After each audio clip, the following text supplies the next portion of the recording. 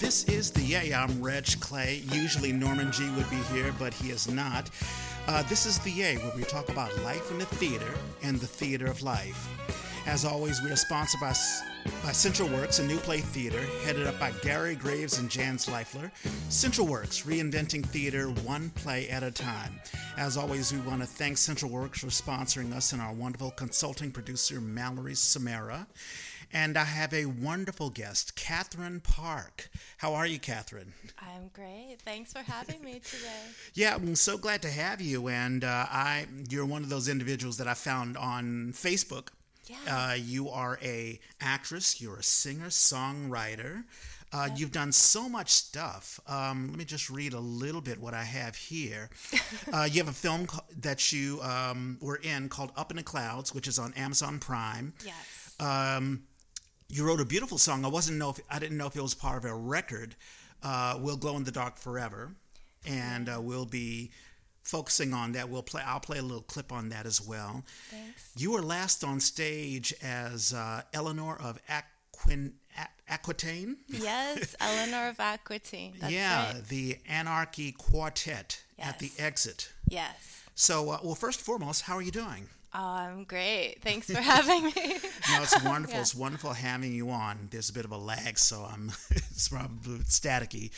But in any case, no, it's great to have you here. And, we'll talk about you and everything that you've been doing here in the Bay Area.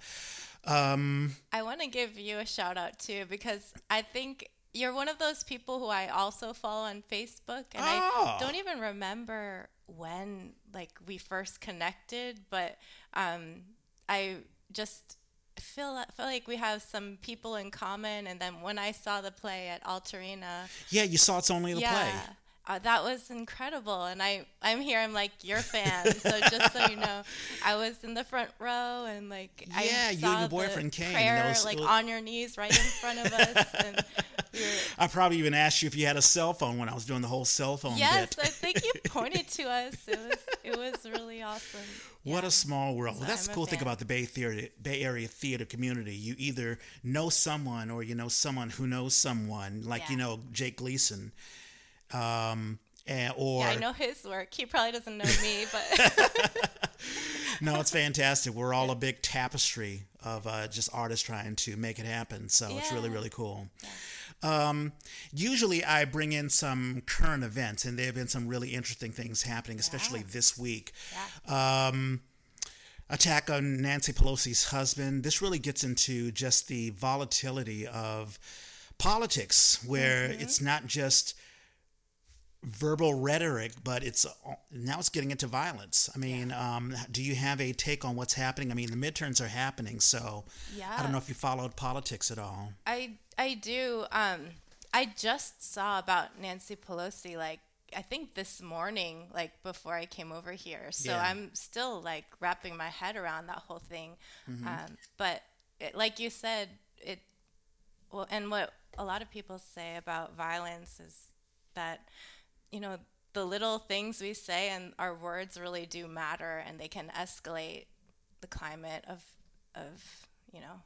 Yeah, and a lot of politicians say, well, I'm just saying words. I mean, I'm sure every time Trump says something really, really horrible, like let's say, the coronavirus is the China virus, thinking, well, it's just rhetoric for my people to get them riled up.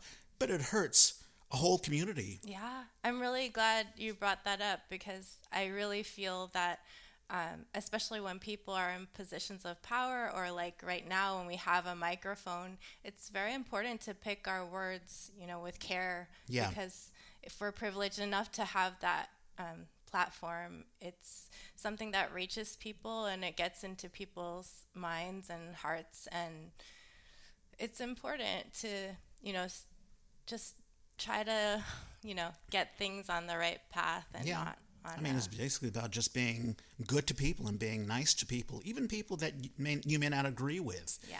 I know the whole abortion issue is a polarizing thing, but you can at least say, listen, we can agree to disagree. I can listen to your views. You can listen to my views, but I don't need to demonize you to uplift myself. So unfortunately, we need more of that. And I really do think this guy, 42-year-old individual, he had been listening to some rhetoric, and of course, the Republicans have been attacking Nancy Pelosi throughout her entire career. Yeah. So I'm not surprised that this is a aftermath, or this is a byproduct of what's going on. Speaking of which, Kanye West and anti-Semitism. I have no idea why he's attacking Jews, but he even said himself it cost him $3 billion. I mean, he has an agency where athletes sign up for his agency. Well, they've left. Adidas canceled their contract. So, he's learning that what he says, it may just rile up people and, get clicks on whatever platform he's on. But people will retaliate. Yeah, I'm hearing from the Jewish American community a little frustration just about how, since 2020, and of course before as well, but especially since 2020 with everything, there's been a big escalation in anti-Semitism, and it's not like a new thing all of a sudden with one person, Kanye West. It's been amping up in the last couple years. It's a little weird. I mean, I don't know your take on it. I mean, we're both minorities. Yeah. Some can say, oh no, Asian women are getting it way worse. There have been several women who have been pushed off tracks. Yeah. This happened in New York City. Being killed. There are black violence on black men. They're the Latino community. There's still remnants of the zero tolerance policy of the Bush administration, the Trump administration, where some kids still haven't found their parents. Yeah. So lots of communities can say, no, we're the ones who are getting it worse than others, but really it's all of us. Yeah. And it's a shame.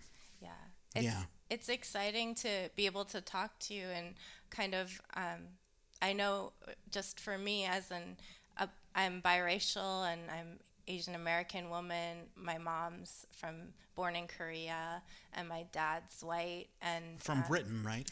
Yeah, my grandfather, his family was British, and my grandmother, her family has been here since Mayflower times. So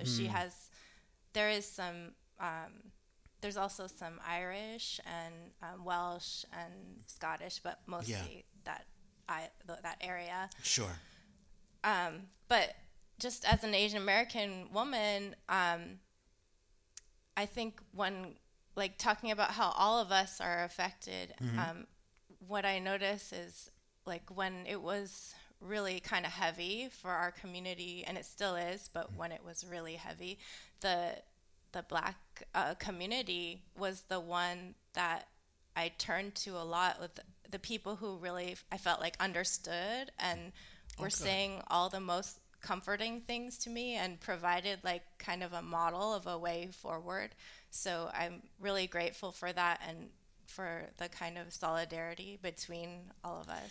I'm glad to hear that, because a lot of the incidences that I've heard, the attacks on Asian women, some of them have been by black men. And I'm like, dude, you're making us look bad. Yeah.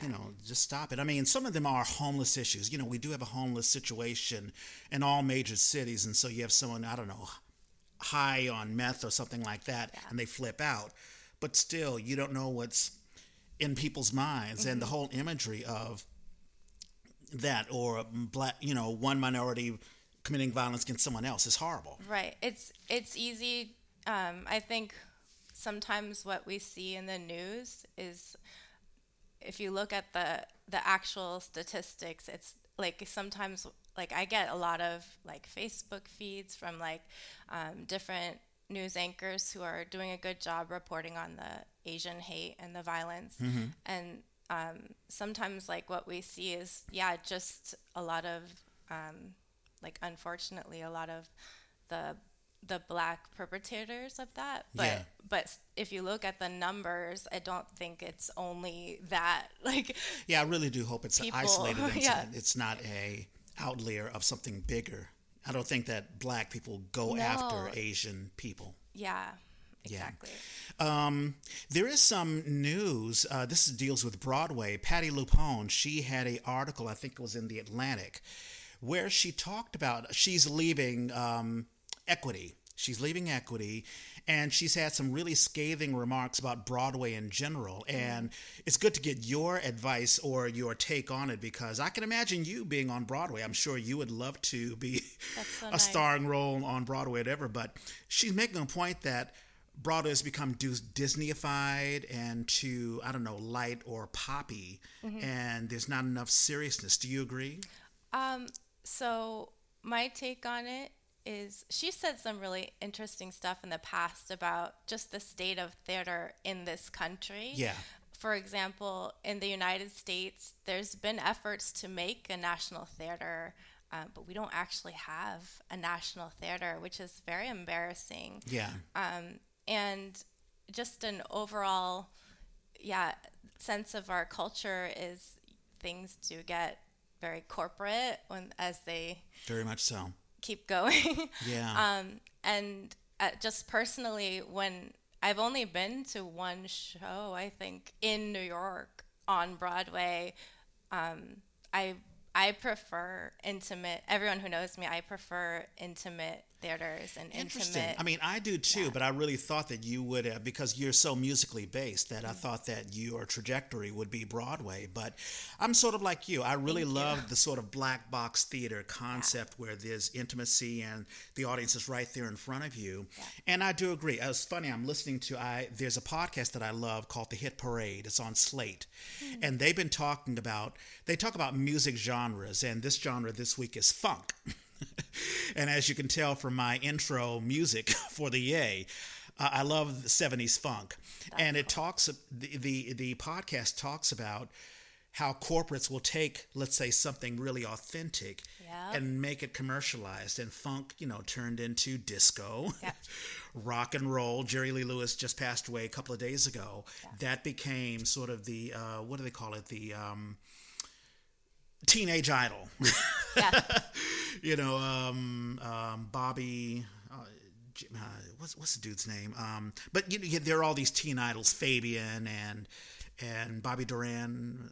I forget his guys' names, and you also saw it with punk. Punk became new wave. So it happens, and I think it's happening on Broadway.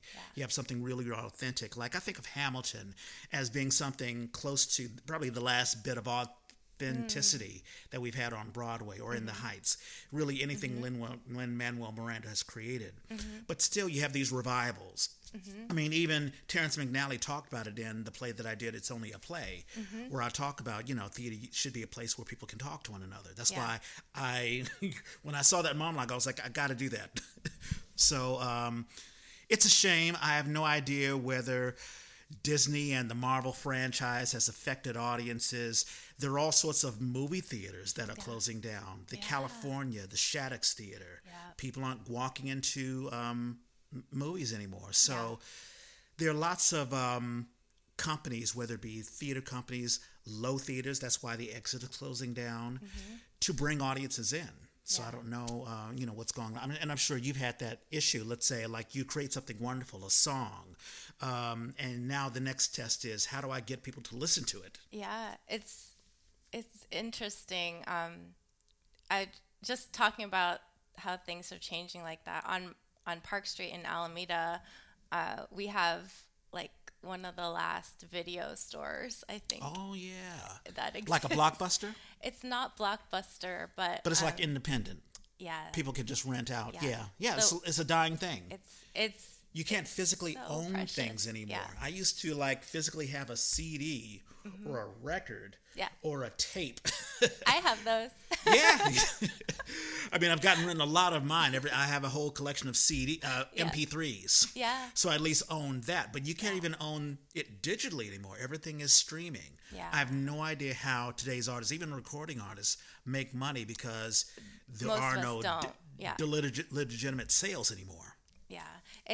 It's really sad. Like, this matcha latte that milk matcha latte that I have right here.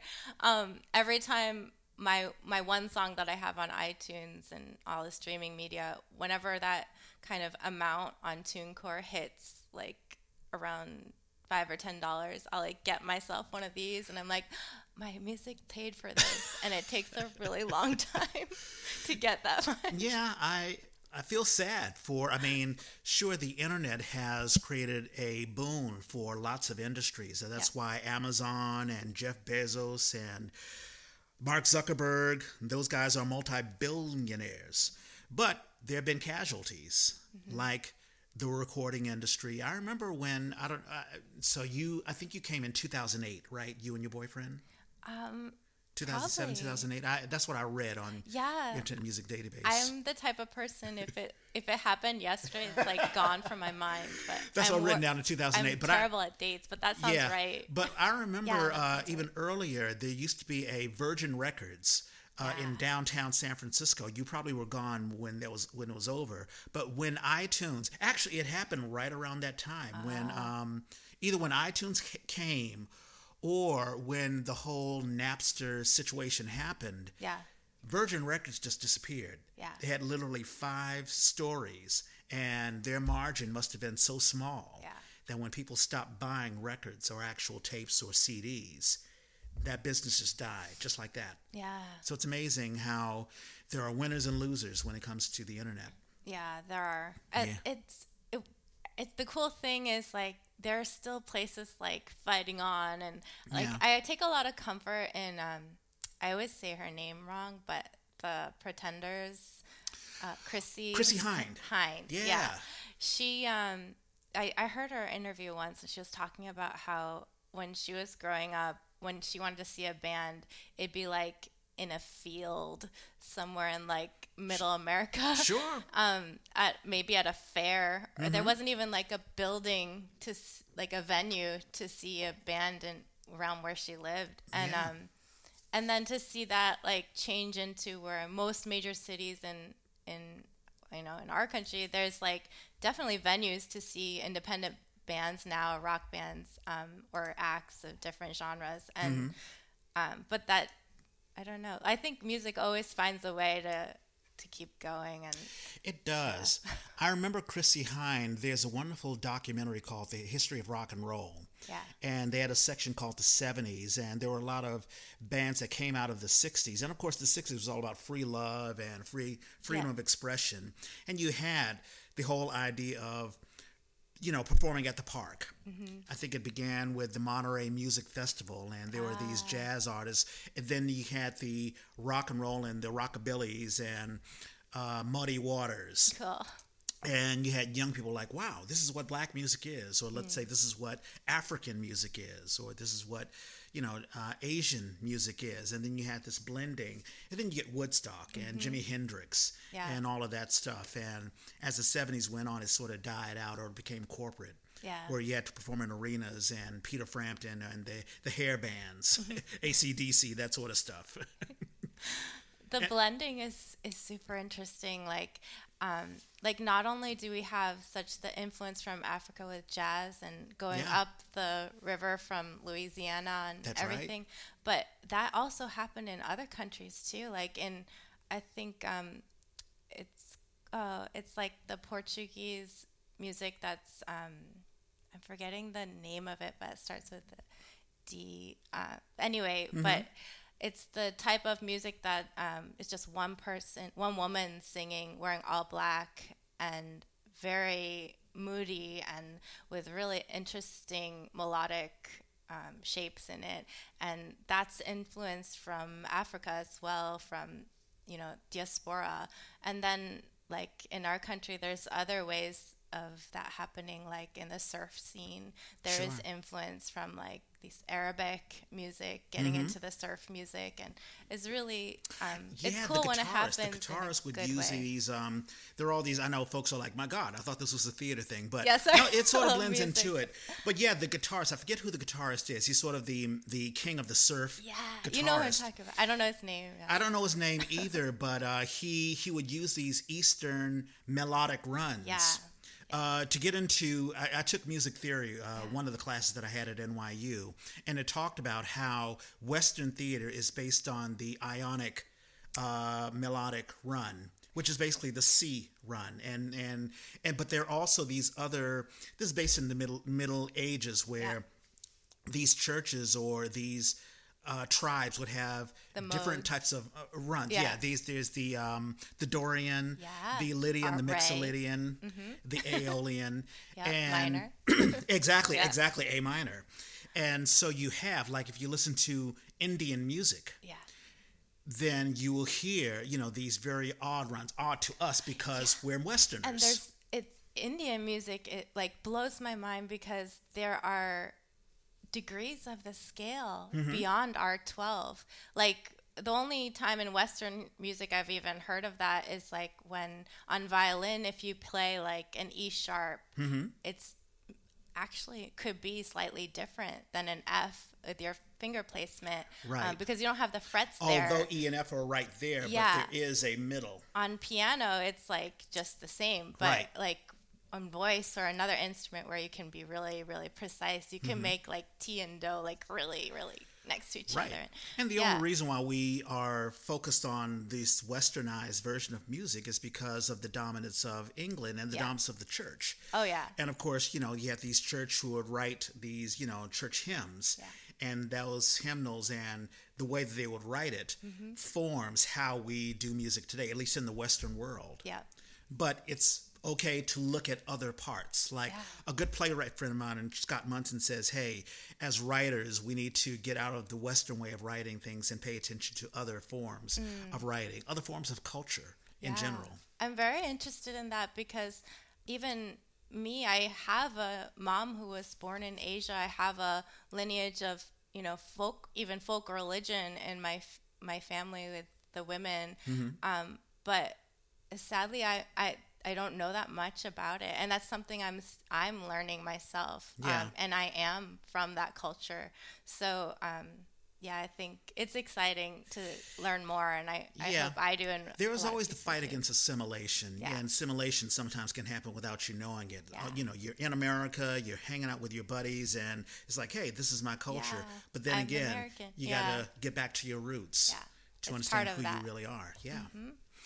And one last thing, I always try to squeeze in a fun thing. An Arizona grandmother was arrested for feeding the homeless. This happened, she basically is a good Samaritan. I guess there's an ordinance from the local Arizona. This is not sort of right-wing thing. I think they were earnestly trying to say, well, we don't want to make sure no one is poisoned. Right. So if you're going to feed someone, you have to have them in closed containers.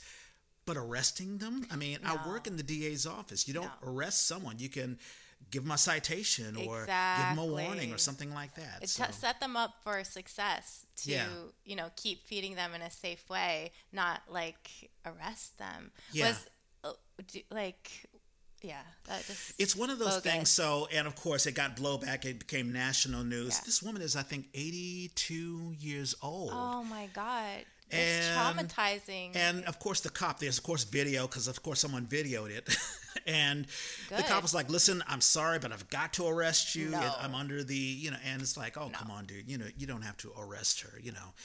And it's the common ordinance. Sense. Yeah, exactly. And there was some board of supervisors says, well, listen, we really didn't want to do this, but there's an ordinance and we have to enforce the rules and blah, blah, blah, blah, blah. And it's just, I don't know. It's just crazy. Yeah, it's just a complete lack of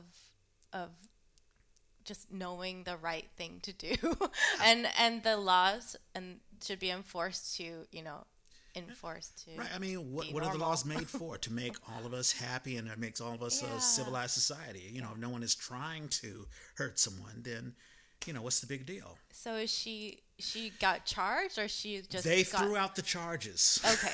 So it's one of those things. Great. So it doesn't matter if a policeman says you've committed a crime. If the DA's office, no matter where you are, won't charge it, then it's nothing. Yeah. Which leads into the trauma of getting arrested. Exactly. Yeah. She got booked. She got fingerprinted. Yeah. And she'll be in the criminal record, whatever database it is, forever. Yeah. For doing a Samaritan. If Jesus were alive, then she's a hero. Yeah. Any case, so that is that. I'm going to play a little clip. We'll glow in the dark forever. And this is Katherine Park.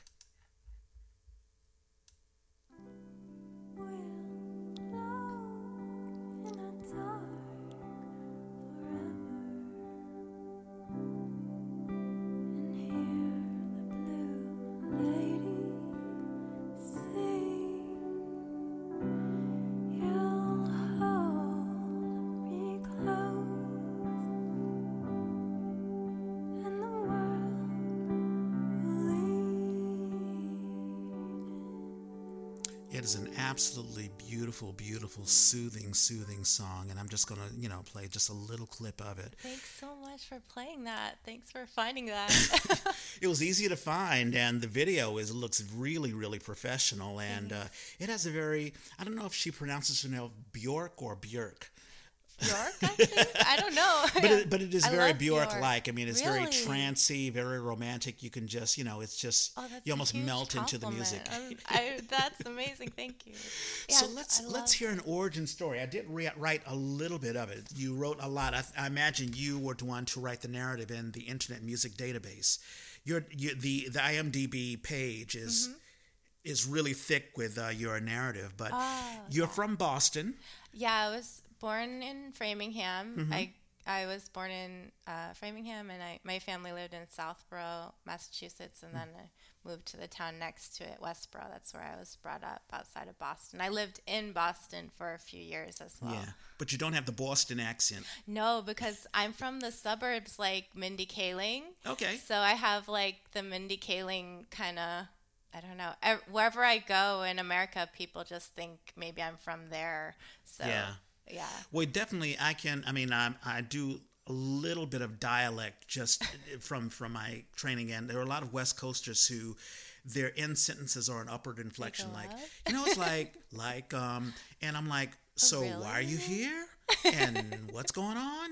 Yeah. So that's a very West Coast thing, and you don't have that at all. Oh, I don't. Oh, interesting. So I do have a Boston accent when I'm tired or angry. So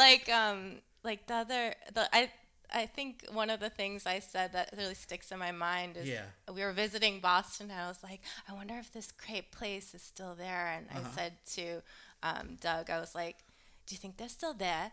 And I can't even do it on purpose, but it was like, just think they're still there. Like, it was so muttering, and I don't know. I was like, whoa, still have it. And I say wicked. You have a sister, is that right? Yeah. I have a sister, a younger sister. I also have a half sister she's like a stepsister, not a half sister, but a stepsister that I have never met. Okay. Yeah. And I think she's in the Navy, is that right? She is in this service. She's in the Coast Guard. The Coast Guard. Okay, I knew how to deal with water. Yeah.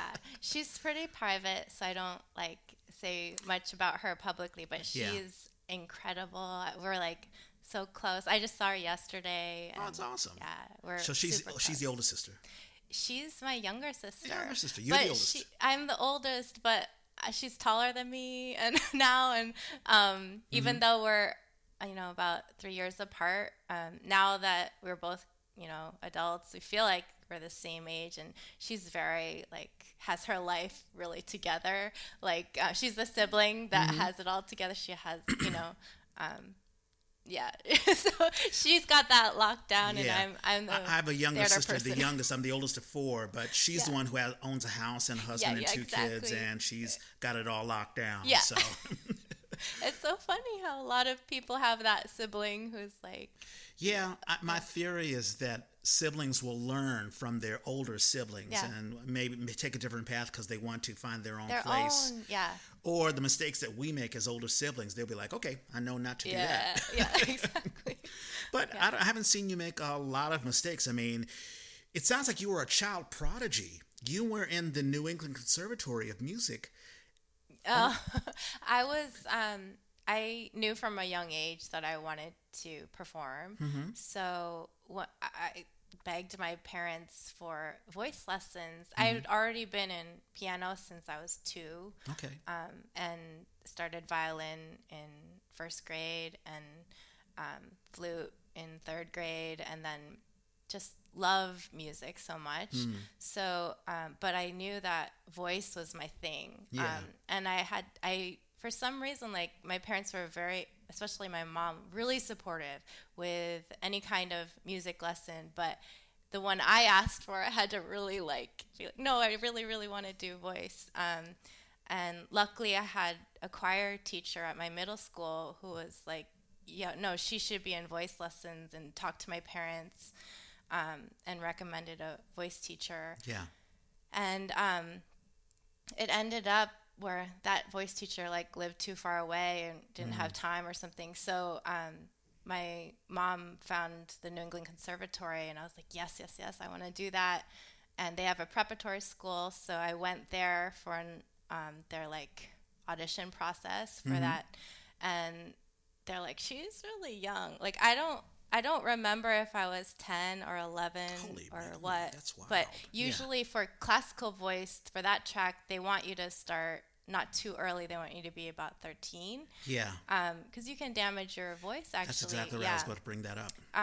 So they were kind of hesitant, but I was like, no, I really want to do this. Please let me in, basically. And I don't know if I said that, but I was thinking that in my head. But they let me in. They said I was the youngest. You were 10 years old? I don't remember. Okay. Like, I don't remember dates and ages that I was. Like, my brain just... I should ask my mom, but yeah. But if they wanted you at 12 and you were younger, then, I mean, yeah. Exactly. I was at the time for sure the youngest. Like, I remember just... I would go to the chorus in the morning. That was like around 9 a.m. or something, and then I'd have a break, and then I'd go to my lesson in the conservatory, like with all the college students around at like 1 p.m. And I would just like walk through the halls, and there'd be like all these rooms with constant like symphonies of music just as they're walking through, and these incredible musicians practicing in these closets, and just a barrage of noise. It is so exciting. Now, did it take you away from academic studies? I mean, it sounds like you weren't, if you were 10 years old doing this, or 11 or something like that, you weren't in elementary school anymore. So the preparatory school is just an extracurricular time. So it was my Saturday, basically. I get it now. Okay. Yeah. But it was still exciting. I mean, were you intimidated when you were young, or was it exciting? I mean, did you get a lot out of it? I was so cocky. Like, I just felt like, oh, I should be here. And like, hey, that's awesome. But I never had an opera voice. So that was the only thing. Like, I was at that age in middle school, like, I wanted to sing like Mariah Carey. Okay. At that time. Yeah. Like, I just wanted to be I was into pop, really, and I hadn't even really discovered rock that much, except for my cousin, kind of, like, I saw, like, one time when I visited him in Maryland, he had all these, like, rock posters on the wall, and I sort of, like, started to have an interest. He, liked Cocteau Twins and The Cure and U2. Yeah. And, like, he kind of exposed me to that a little bit, but I didn't get into that until after college, into rock, Yeah, I think you had a band called the Jumblies? Yeah. Is that right? Yeah. Okay. I joined them right after, so I did my undergrad at the Hart School and got a Bachelor of Music degree, and then after that, and that was all like, conservatory, like, classical training, and then opera type stuff. And my track was applied voice and music ed.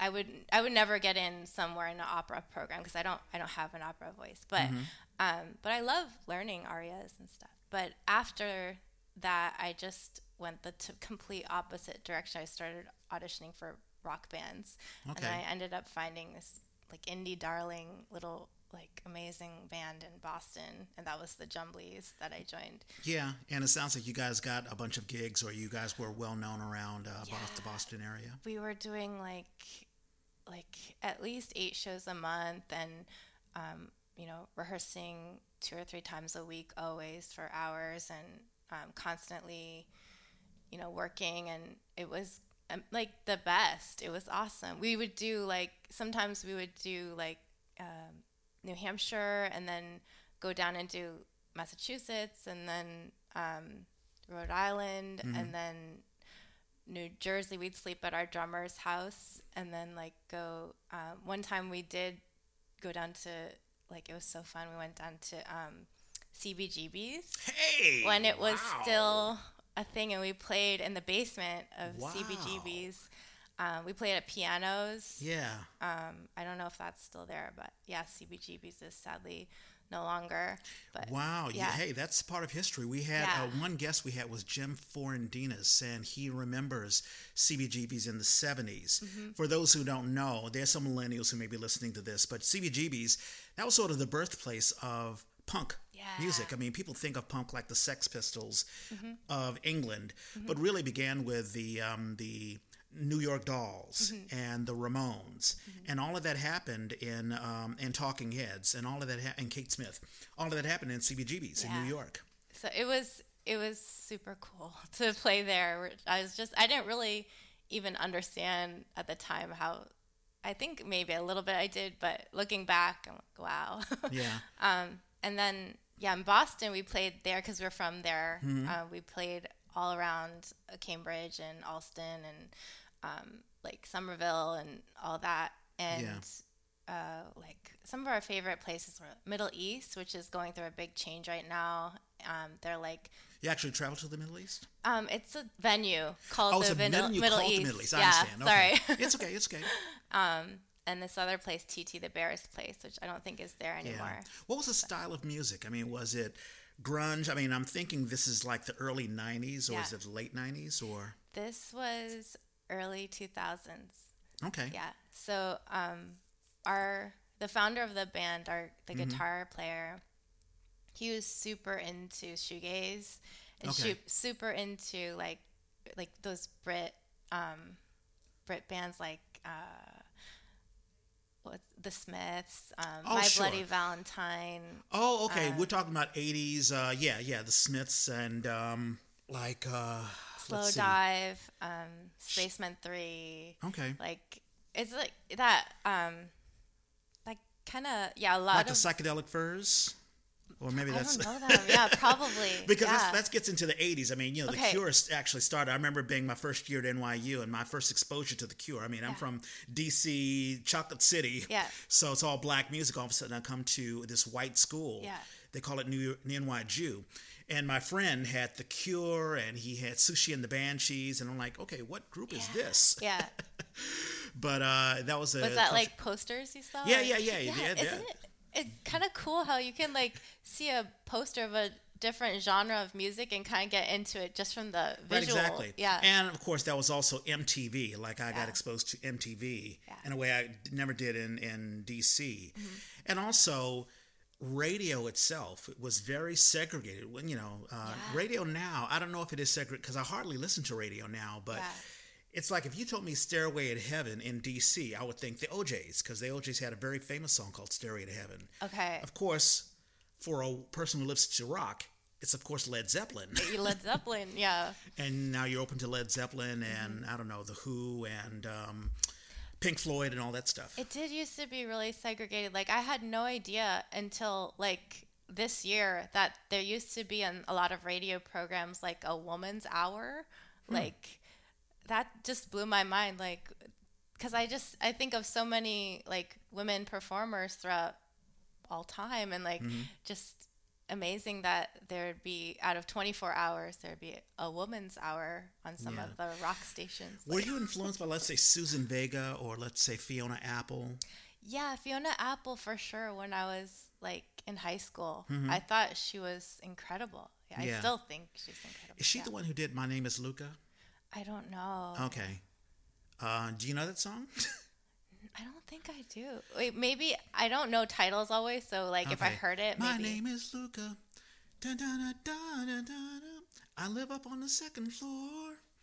Next to you. Yeah, that sounds great. You can you'll find it on YouTube or something because it's very, very famous, and I think it's 80s, probably before your time. But your style reminds me of that.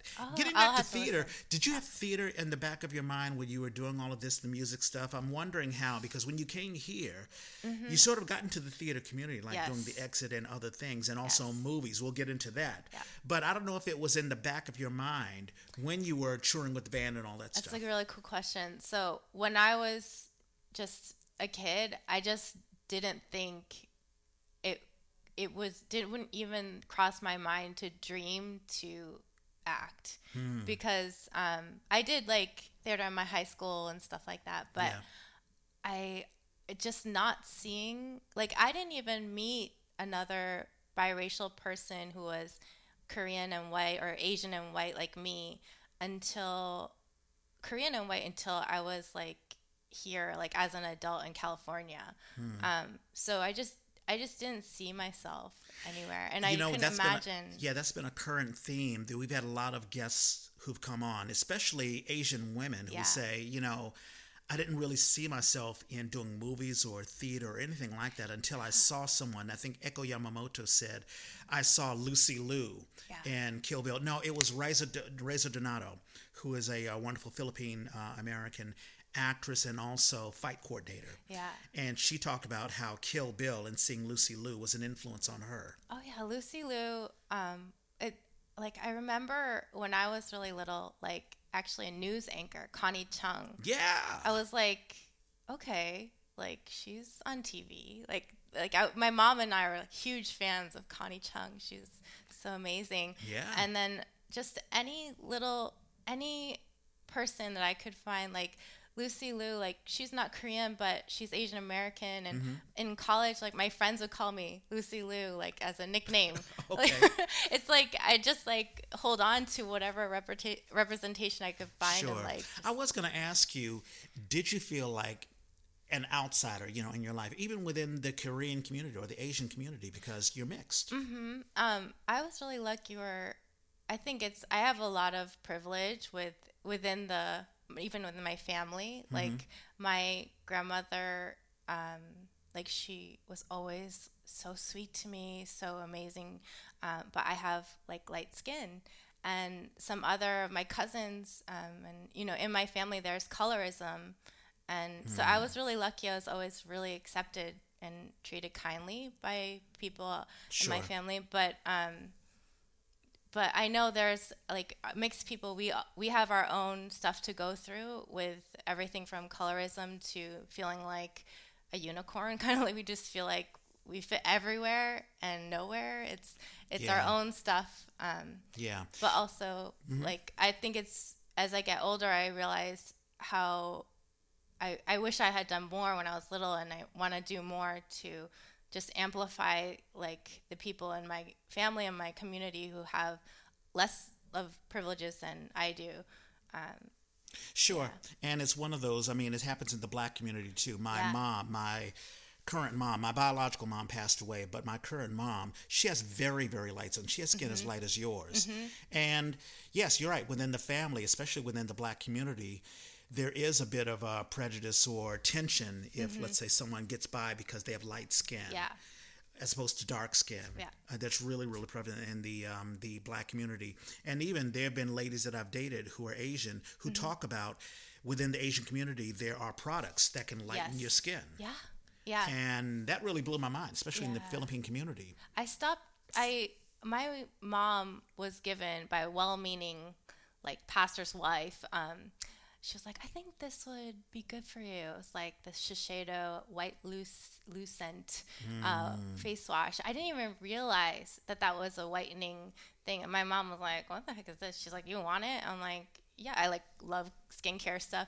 So I was using it, and I didn't even realize how much it was lightening my skin until I read that was a lightening product. So I stopped using it. And then, this like nice, beautiful golden honey more tones came back to my skin. Yeah. But if you look up videos from me from maybe like 2014, I was using that, and I really regret that. I wish I never did. Yeah. Well, you didn't know. Yeah. Yeah, and it wasn't like you were trying to be that way. Yeah. But it's unfortunate, and it's one of those things. You talk about privilege, the privilege that you have. You didn't create your privilege. That was created long, long ago before I were even born. Norman is famous for saying that race is a concept that's only created by people who want to control others. But, we're all related. And the consequences are so real, Yes, yes, very, very much so. Talk about you coming here to the Bay. What prompted you and your boyfriend to drive over here? Well, we were walking in Kenmore Square, coming back from a movie. It was in Boston. It was so icy and sludgy and snowy and cold, and we both love warm weather. We're like, we gotta get out of here. So we just started dreaming where would we want to live if we could choose? And we started looking at the West Coast. Like, we looked as far north as like Seattle and just started looking down the whole West Coast. And then we got to this little beautiful town, which after we moved there, it was voted like prettiest town in America. It was Cambria, California. Okay. And I was going through like a lot of just personal stuff with my family that I was healing from. And we moved there and we were like we were the broke artist people, like literally the starving artist people, but we lived there, and that beauty of California on the coast, it was so healing to me. And we lived there for I think 2 years. And then my sister got stationed in Northern California, so that's how we came up here. Nice. And then I love the Bay Area. And that was in 2000. Well, it's written down here 2008. That was right around the time Barack Obama became president. Yeah.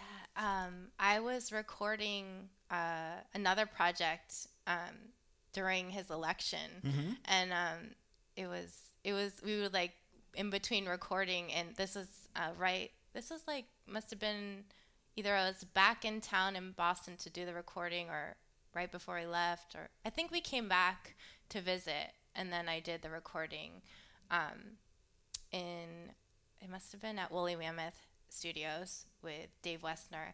And I remember him like checking the screen in between like our like editing and takes in the studio. We're like checking the election, and really exciting time. And I saw him speak. I was one of those people standing outside like during his campaign in Boston. Is that right? You actually saw him in the flesh? Very far away, and he was tiny, like but I saw him. Yeah, we saw him, and it was a really, really interesting experience, because I remember before he came to Boston, I got some sort of email or something, and it was like asking like what was like, important to you as a voter or something, and I wrote like very specific things about like music education was important to me, or some like very specific thing. And I was completely blown away, because he did this like hours long speech.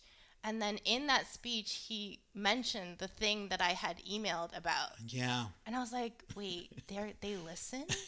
Yeah. You write to them? They're like, some people will listen to and amplify it. I was like, that was a huge lesson for me.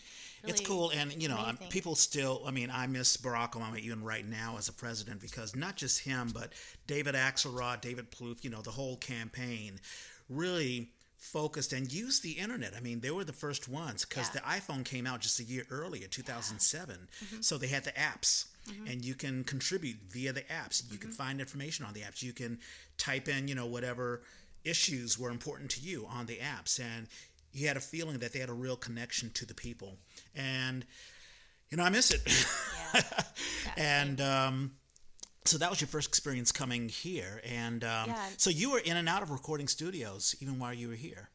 A little bit. I got random jobs like as a session singer for some people, just actually that's how this came about with Will Glow in the Dark Forever. I started doing short films. Part of the reason was I wanted to be a better performer. Like I didn't feel at home in my body on stage. You mean on stage? Yeah, as a singer. Yeah. If I like move my arm like this, it felt like a not myself. Like I couldn't own movement. Yeah. So I did a few things to try to like just get more in home in my body. And one of the things I did was acting. Yeah. And another thing I did was dance. I started ballet. So that's interesting. That's how you sort of got into theater, just to get a better understanding of yourself, just physically? Yes, okay. That was one reason. And then another reason was I at the time I was like this, broke artist, and I injured my back. I didn't even have like the resources to go get it checked out or anything. But I used to work in like bars. I was a bartender, and like I would like work in the restaurant industry, and I just assumed like when I go out here, if I need a job, like I could get a industry job in the restaurant. But my back was hurting, and I was like, okay, what can I do? And I came up with auditioning for like a bunch of, because I could do like, when you're acting, you're not like bussing tables and like bussing heavy things, lifting like kegs of beer. Yeah. Usually. Right. Yeah. Unless you're a big cast for it. Yeah, exactly. So it was like just a different thing to do. But luckily, I got just cast over and over. I was very lucky in the beginning, and I just kept getting cast in whatever audition I went to, like over and over and over. I was just on this crazy trajectory. Yeah. I haven't seen you on stage, but you must be incredibly talented, because when I look at the the IMDb database, you've got all sorts of credits. I mean, I don't have a phone. You've even been nominated. I'm looking at this thing here. Best Actress, San Jose State Film Production Society. Yeah. I think you got another award. It may have been for I Don't Have a Phone. So it sounds like the minute you hit the proverbial road, you were running. As soon as I started, just even the first student film I did out here, and I did one back in college, I loved acting so much. So, and I think I was really lucky too, because I felt very comfortable in the Bay Area. Mm-hmm. I felt like there's all kinds of people here. Like where I grew up, I didn't really have, like if you go to the post office, it would be like all white people working there. Oh. Like here, like I go to a post office, I see people who look like my family, or like just anywhere. It just felt like a welcoming place. Yeah, multiculturalism is in the DNA of the Bay Area. Yeah.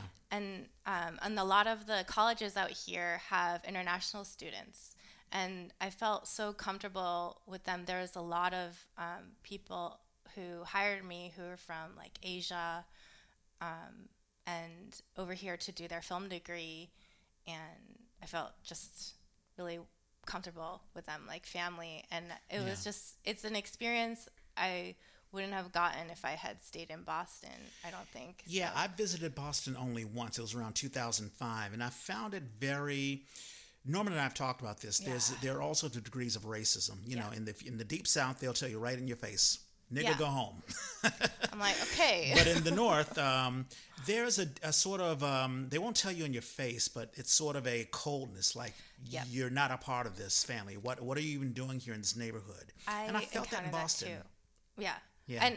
And there's, I mean, I've been schooled by my friends and colleagues that there is also like very, very poisonous, like dangerous racism in Boston as well. But the stuff that I've encountered has been that it's just like this extra look.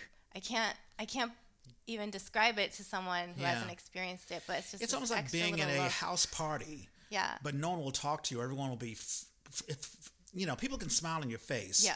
But if they're cold, it's almost like a poster. Yes. A poster, if you touch it, it's cold. Yeah. And there's no warmth, and no one really is interested in what you're doing or whatever. And that's sort of the feeling that I had. Yeah. So, it's a hard thing to be around for years. Like, I imagine so. So, it's its own brand of. Every city has its own brand. Yeah, very much so. Now, I had no idea, because I really thought, well, Katherine is really more into music than anything, but you've been involved in Bindlestiff. I had no idea that.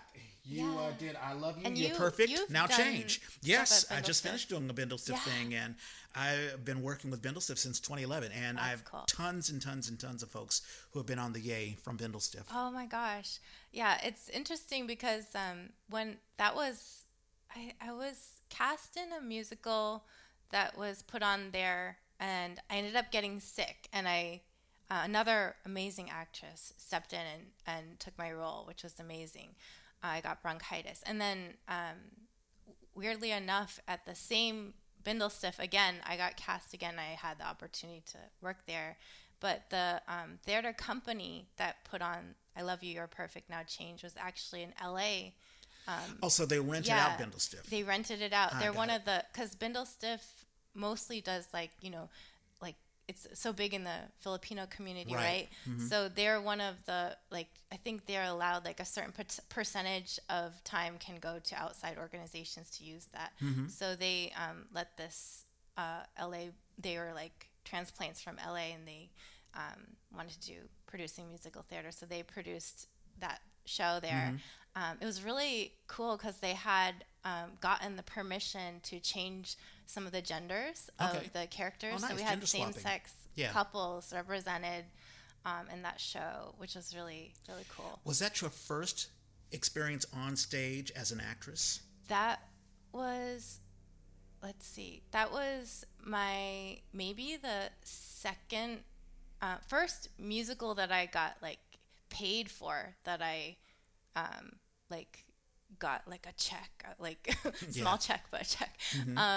And I had done a play at the Chinese Historical Society, directed by Eddie Wong. I think prior to that, that was my first. Because I was going to ask you, what was the experience like for you? Like, you know, I've gone to acting school, and I went to even acting school in high school. So when a director says, "Here's the script, we're going to write down blocking. You're going to go here, there, get off book." Figure out the beats. I studied Stanislavski, and you hadn't really gone through that. So I was wondering, what was your first experience being on stage, having to be an actor and get the script and all that stuff? Well, I remember like when I first started student films, I found it so much easier to memorize scripts than music.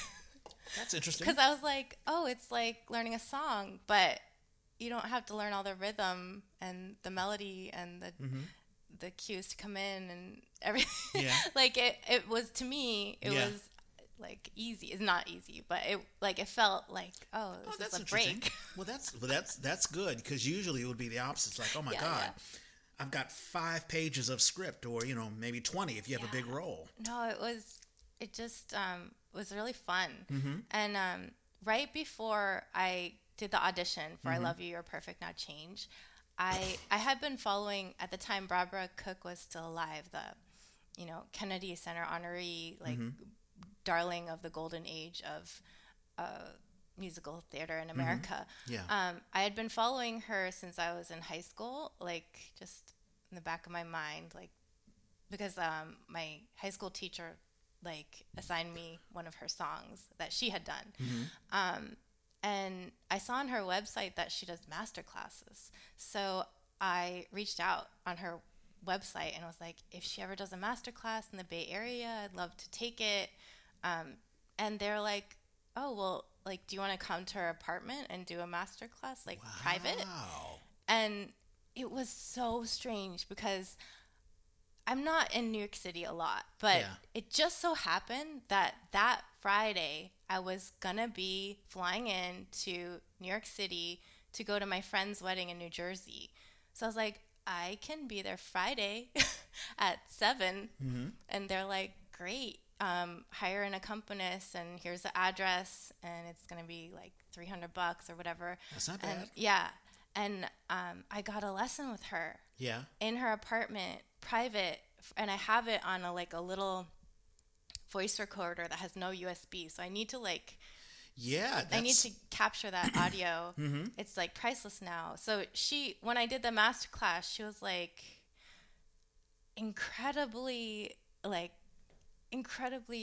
kind to me, in a New York way, because I called her, I remember, she was like, what do you want?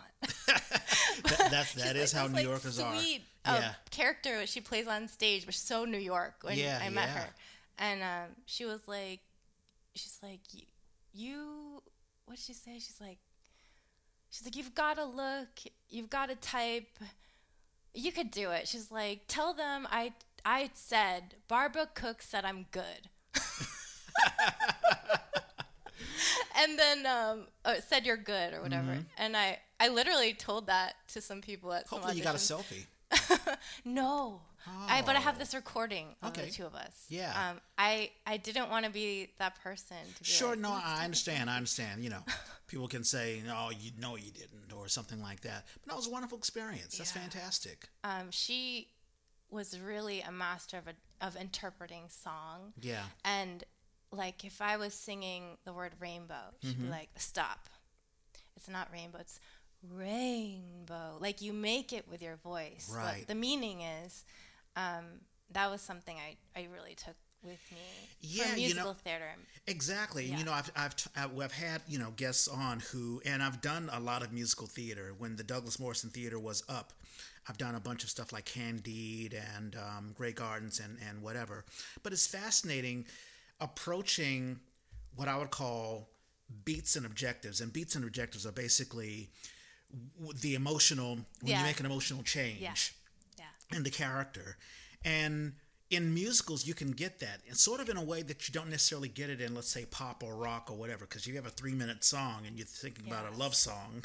You're really saying something, going through something in a musical, because the song has to be there to advance the story. Right, exactly. Yeah. But you have to do it all through your voice and all through just musicality. I had her birthday's coming up.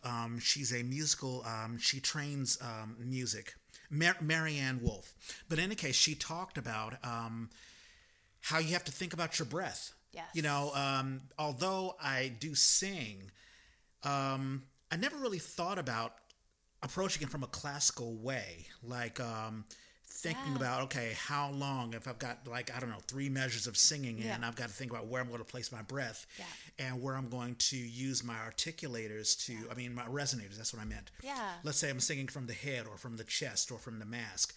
Do you go through that training, or have you had that sort of training? Oh yeah, I feel so thoroughly trained in voice that I feel like a lot of my process now is trying to leave a little bit of that behind, actually, because like when I met with Miss Cook, she was like, I don't really care for that much diction.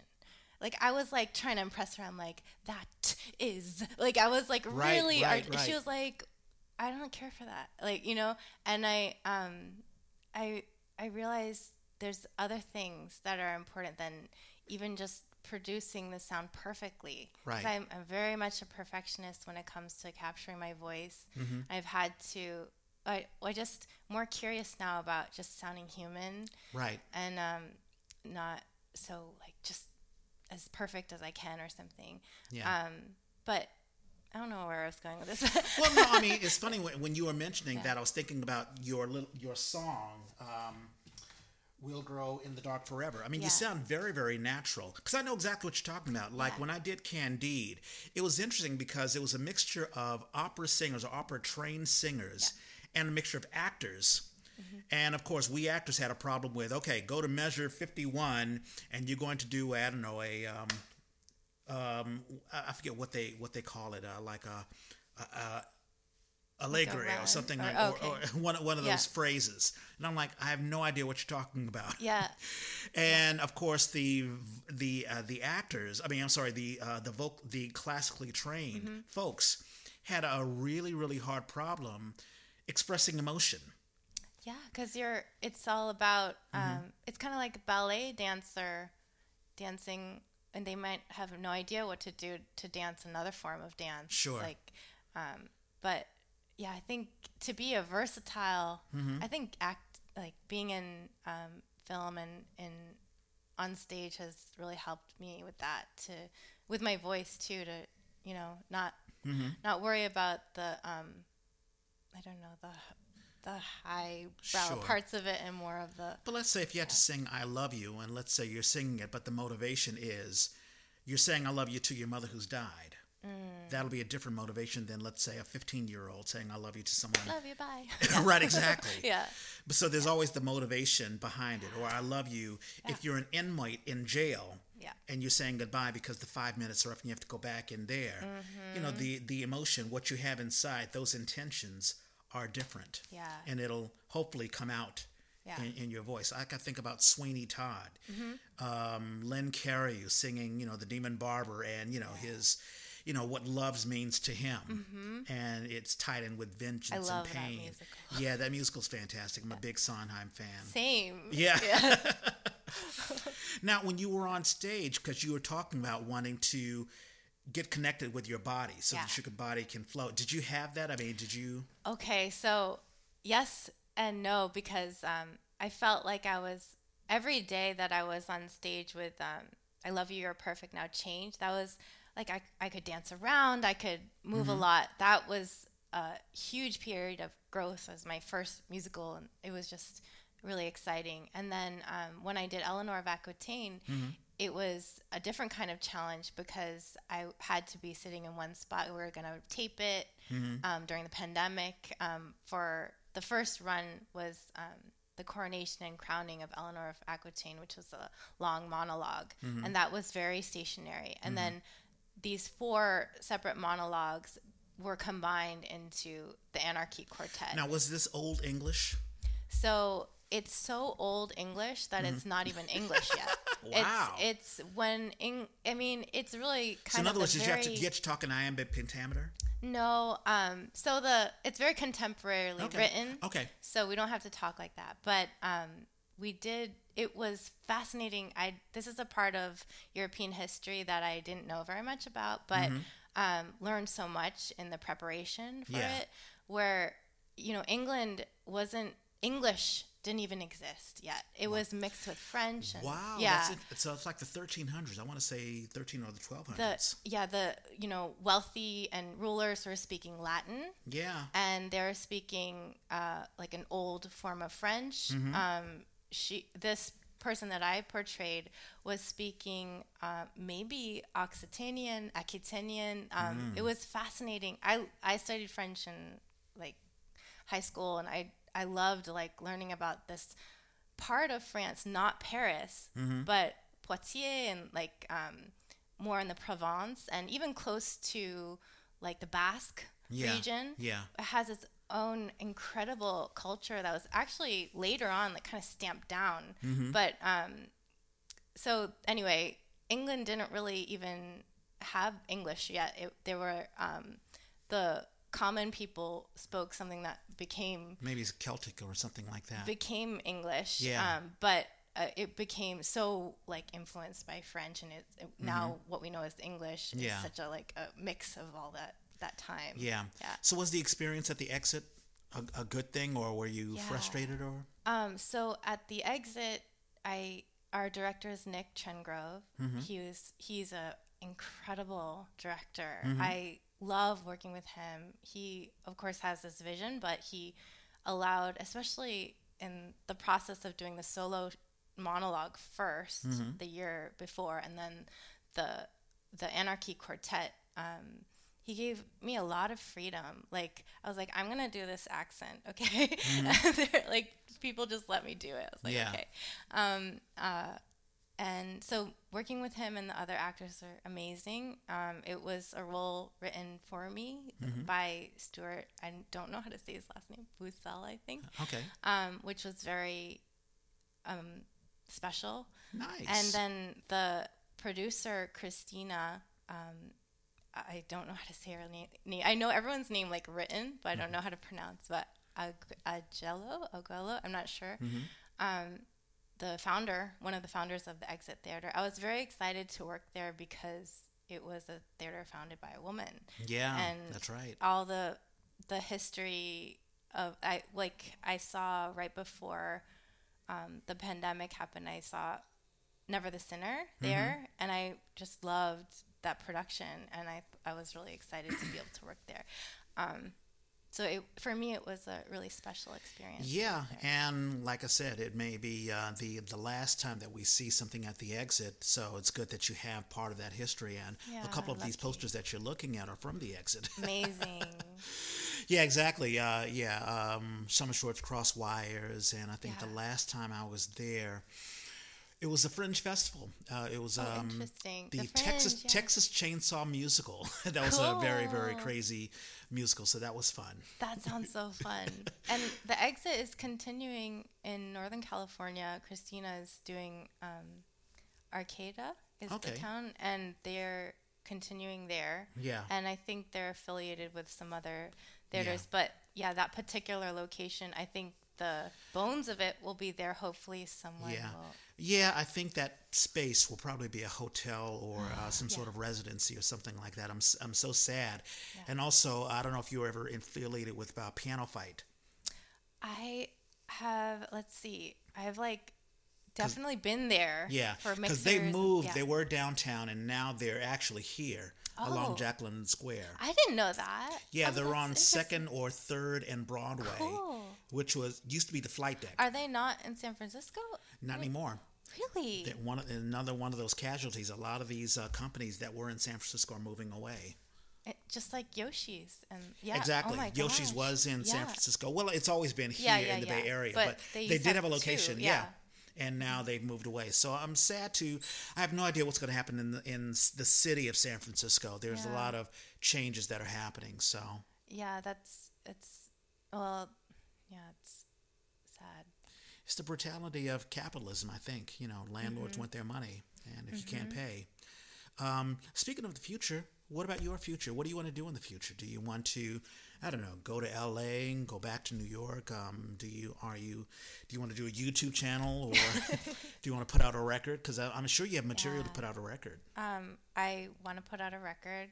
During the pandemic, I have been working with my band.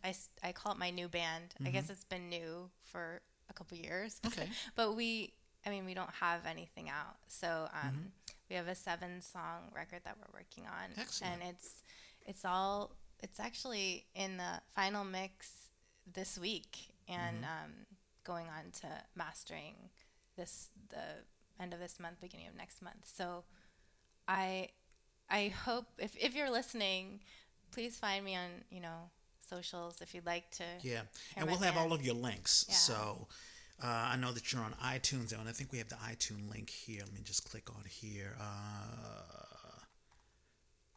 Yeah, there's the iTunes link right there. But that's just We'll Glow in the Dark Forever. But I'm assuming that there will be. Do you have a channel? Do you have a YouTube channel? I do. I think I have that video on it.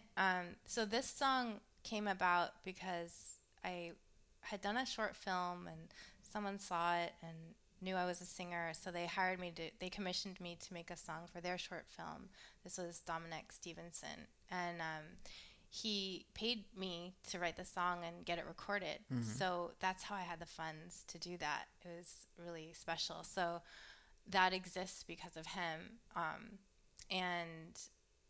But yeah, it's a lot to put out work and keep it up on all the platforms and everything. So, and I find I love being in a band. I do solo work as well as a musician, but my favorite is with a band, because music is so collaborative. Yeah. So you can catch my, I'm doing a solo show on the 13th of November. Let me write this down. That's at Capua Gardens in San Francisco. Okay. And that's with actually 2 other Asian American songwriter women who are wonderful, Frances Ancheta and Lisa Graciano.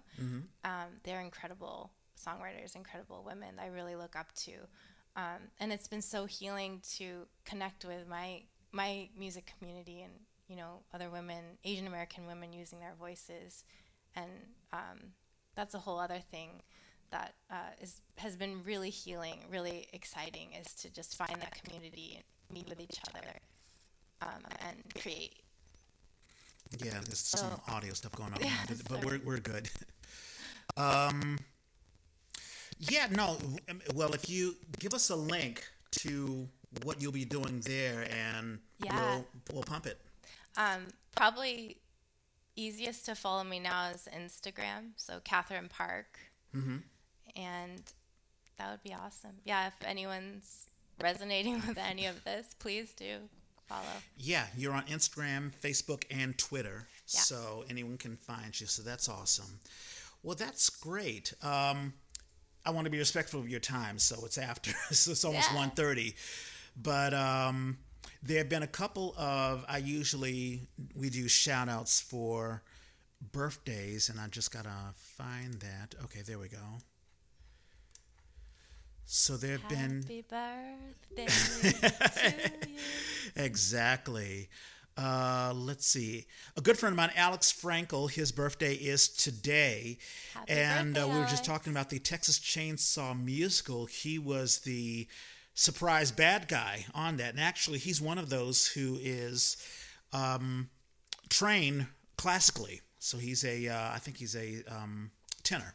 But in any case, Alex, happy birthday to you. Marianne Wolf, I was just talking about her. She was the longtime vocal director and musical director at the Douglas Morrison Theater.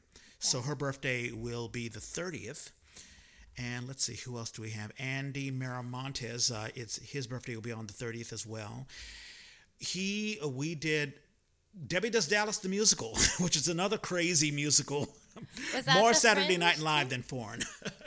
You see the poster right there. You have so many awesome posters. Like, just to give everyone listening an idea, the walls are covered with awesome media and posters. Yeah, it's cool. It's sort of a history of the Bay Area, or at least, from the earliest one is Water Buffalo 2000. Wow. But in any case, so Andy, happy birthday to you. A good friend of mine, a wonderful actor and playwright, Aaron Hahn. What did we do? It was Lifetimes 3, which is a wonderful play by Yasmina Reza, and that poster is in my bathroom. Yeah. But in any case, Aaron is as a matter of fact, I think he has a piece that was just done. I reached out to him and I was like, man, you got to come on the and he was like, no, I'm burned out, and I think he's shy. I'm trying to get people to come on. So in any case, his birthday is on the 31st on Halloween. Happy birthday to you, Aaron. November the 1st, Oliver Saria, Ali, a Philippine writer. As a matter of fact, he wrote N.A. Dallas's world-famous Lechon. Cool. Which we just did earlier this year. A fantastic guy. He was on the podcast a month or so ago. And in any case, happy birthday to you, Ali. Bruce Kaplan, his birthday is on November the 2nd. He is an actor. I acted with him when we did 110 in the Shade, one of the musicals that we did at the Douglas Morrison. And he is still active, and I got to get him in the seat for the A. Happy birthday, Bruce. And two more. Richard Harder. One of the casualties of COVID was Off-Broadway West, and that was a company that had wonderful shows, wonderful black box, serious dramas. Hedda Gabler, I'm looking at that poster. The April Foolguard piece, Master Harold and the Boys, that's a poster. All of those were directed by Richard Harder. And he and his wife has moved to Oregon, I believe, and Off-Broadway West is no more. But his birthday is November the 2nd. Happy birthday, Richard. And the last person is Brant Blower. He is a friend of mine. As a matter of fact, talking about gigging, he and I have been gigging. Hey, Brant, I bought a Cole Clark guitar. So when's your next gig? Yeah, we got to do our next gig. But he is an amazing guitarist. And as a matter of fact, that's how he met his wife, who is a singer, Joanne Lorenzano. I believe they're in Paris right now. So they're probably celebrating his birthday. His birthday is November the 4th. He's a wonderful classic guitarist. Happy birthday, Brant. And there are some shows that I want to push. Let's see here. Let me get there. So the Exit Theater, we were talking about the Exit Theater. One of their last shows is called Adventures in Place, which is a collection of poems, short stories, done by people who have been affected. All of us have been affected by COVID-19, but these are what I would call COVID stories. The first week, November the 4th, one of them will be a piece called Strange Friend Civil War, written and performed by Adrienne Dean, and she was on episode 82. I've worked with her. She's fantastic. That actor is incredible. Yes, she is. Wow, small world, huh? Yeah. We did a film feature like a couple years ago. Wow, that is awesome. So talented. she'll be, and she had been away for a while, so she's coming back. On the second week, November the 16th, will be a piece called Windows, Walks, Basketball, and Aunts, written by a good friend of mine, Nasim Badi. She is a Afghani writer, and she and I were in the Berkeley Rep playwriting class. That's how I knew Nasim, and she's been on the EA, so you have to check that out. Oh yeah, this looks amazing. I follow her on Facebook. Nasim is awesome. She's really good. The very next day, November the 17th, Jerome Gentes has a piece called Catholic Tastes and Oral History. Jerome has been on the EA twice. As a matter of fact, he was our very first guest. Oh. He sort of helped us inaugurate the EA. And we had him back. He's been in L.A. with his husband. Yeah. He's producing all sorts of cool things. So he's coming back. I think he's coming back because he knows that the exit is on its last leg. So he wants to contribute. Yeah. And then on the 19th, Robert Estes has a piece called "How Could You Allow?" And Robert Estes, he's been on the A twice. He is the founder and the artistic director of Anton's Well, who's been producing all sorts of wonderful pieces around the Bay Area, mainly at Central Works. They rent out Central Works to do wonderful pieces. So Robert Estes has a piece there. So that's that at the exit. Theater Rhinoceros has A Slice of Life. That'll be November the 5th through the 27th. John Fisher wrote and directed the show. Christine Urin, who designed many of the pieces, many of the posters that Catherine's talking about. She also designed this poster. Cool. So talented. Check out A Slice of Life. The Alt Arena is doing a nice family gathering that's running right now until November the 20th, directed by my good friend Kimberly Ridgway, who is always busy as an actress, as a director. She directed this piece. Theater Works is doing Little Shop of Horrors, a classic musical. That'll be, they're opening November the 30th through December the 24th, directed by Jeffrey Lowe, who is a fantastic playwright and director. So check that out at Theater Works. The Presidio Theater is doing Sleeping Beauty from December the 1st through the 30th, and I have a couple of friends in there, Eko Yamamoto and Sharon Shao, both amazing Asian actresses, and Eko's been on the A many, many times. Yeah. Do you know some of these folks? No, but I'm like, my sisters. Yes. Yeah, exactly. I don't know you, but I support you. So check that out. That's at the Presidio Theater. The Hillbarn Theater is doing Clybourne Park. Their last show is tomorrow. So if you listen to this in time, check that out. A good friend of mine, Anju Hippolyte, a magnificent black actress, is in that show. Check that out. Playground San Francisco, and I've been involved in Playground for a while now as a writer and as an actor. They have a thing called the 2022 Innovators Showcase. They're basically showcasing young budding writers and production companies producing their shows, and I'll be involved in one of them on November the 7th. We are finishing up the Baldwin Project. That was something that Norman and I have started up with the Oakland Theater Project. The Oakland Theater Project. That's and it awesome. deals with James Baldwin. It'll be his 100th anniversary of his birth, and so we've been doing that. On November the 26th, 27th, La Vida Lobo will be performed at the Playground. Linda Amayo Hassan wrote the play. She is a wonderful Latina playwright, and Katya Rivera will be directing that. Also at the Innovators Showcase will be For My Lolo. The Philippine company, the Chikahan Theater Company, will be doing that. It's written and it will be directed by Eli Sonny Orquiza. If you know Eli, he was the one who created the Living Document, basically this movement within the Bay Area theater community, forcing theater companies to focus on culturally diverse actors and plays and subject matters so that our voices can be heard. Grateful for him. Oh, that work. And the minute he did that, it really created a disruption within the Bay Area theater community. Along with COVID-19, basically telling theater companies, hey, listen, if you're only going to do white-based shows and actors, or let's say you're only hiring us as tokens, we're not gonna work in your company anymore. So it's created a great disruption, and it's made a great change in the theater community. Also, Latinx Mafia is doing Charles Darwin, Her True Story. That'll be November the 18th through the 20th, also at Playground San Francisco. Letita Duarte, and she's been on the A. She will be in the show. She is a member of Latinx Mafia. So that is it. So check out playgroundsf.org. I have the link there /incubator. So check out the Incubator series. Could I shout out a play I'm seeing tonight? Yes, go for it. Tina DeAlia.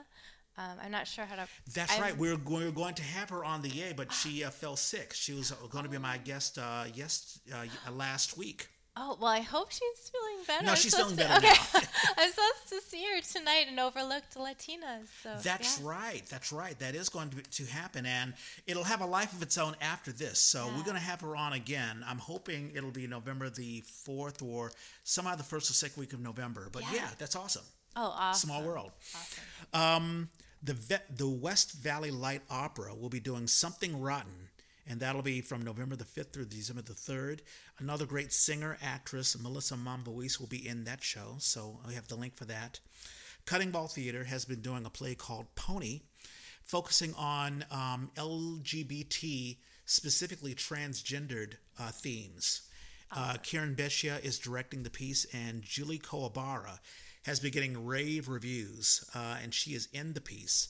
Lots of writes up from the San Francisco Chronicle and a bunch of others, so you got to check that out. Christmas in Oz will be done by the Coastal Repertory Theater, December the 1st through the 18th. A good friend of mine, Danny Martin, he and I were in 110 in the Shade. This is his directorial debut, so good luck to you, Danny, and the show. Central Works is doing the Women's Annex. That's been running, and it'll be running until November the 13th. Elizabeth Carter is directing that. I think I've got two more. Yeah, two more. Gypsy is being done by 42nd Street Moon. As a matter of fact, that'll be a great company for you to work for because they do all sorts of... Yeah. They do a lot of musicals. They do a lot of musicals.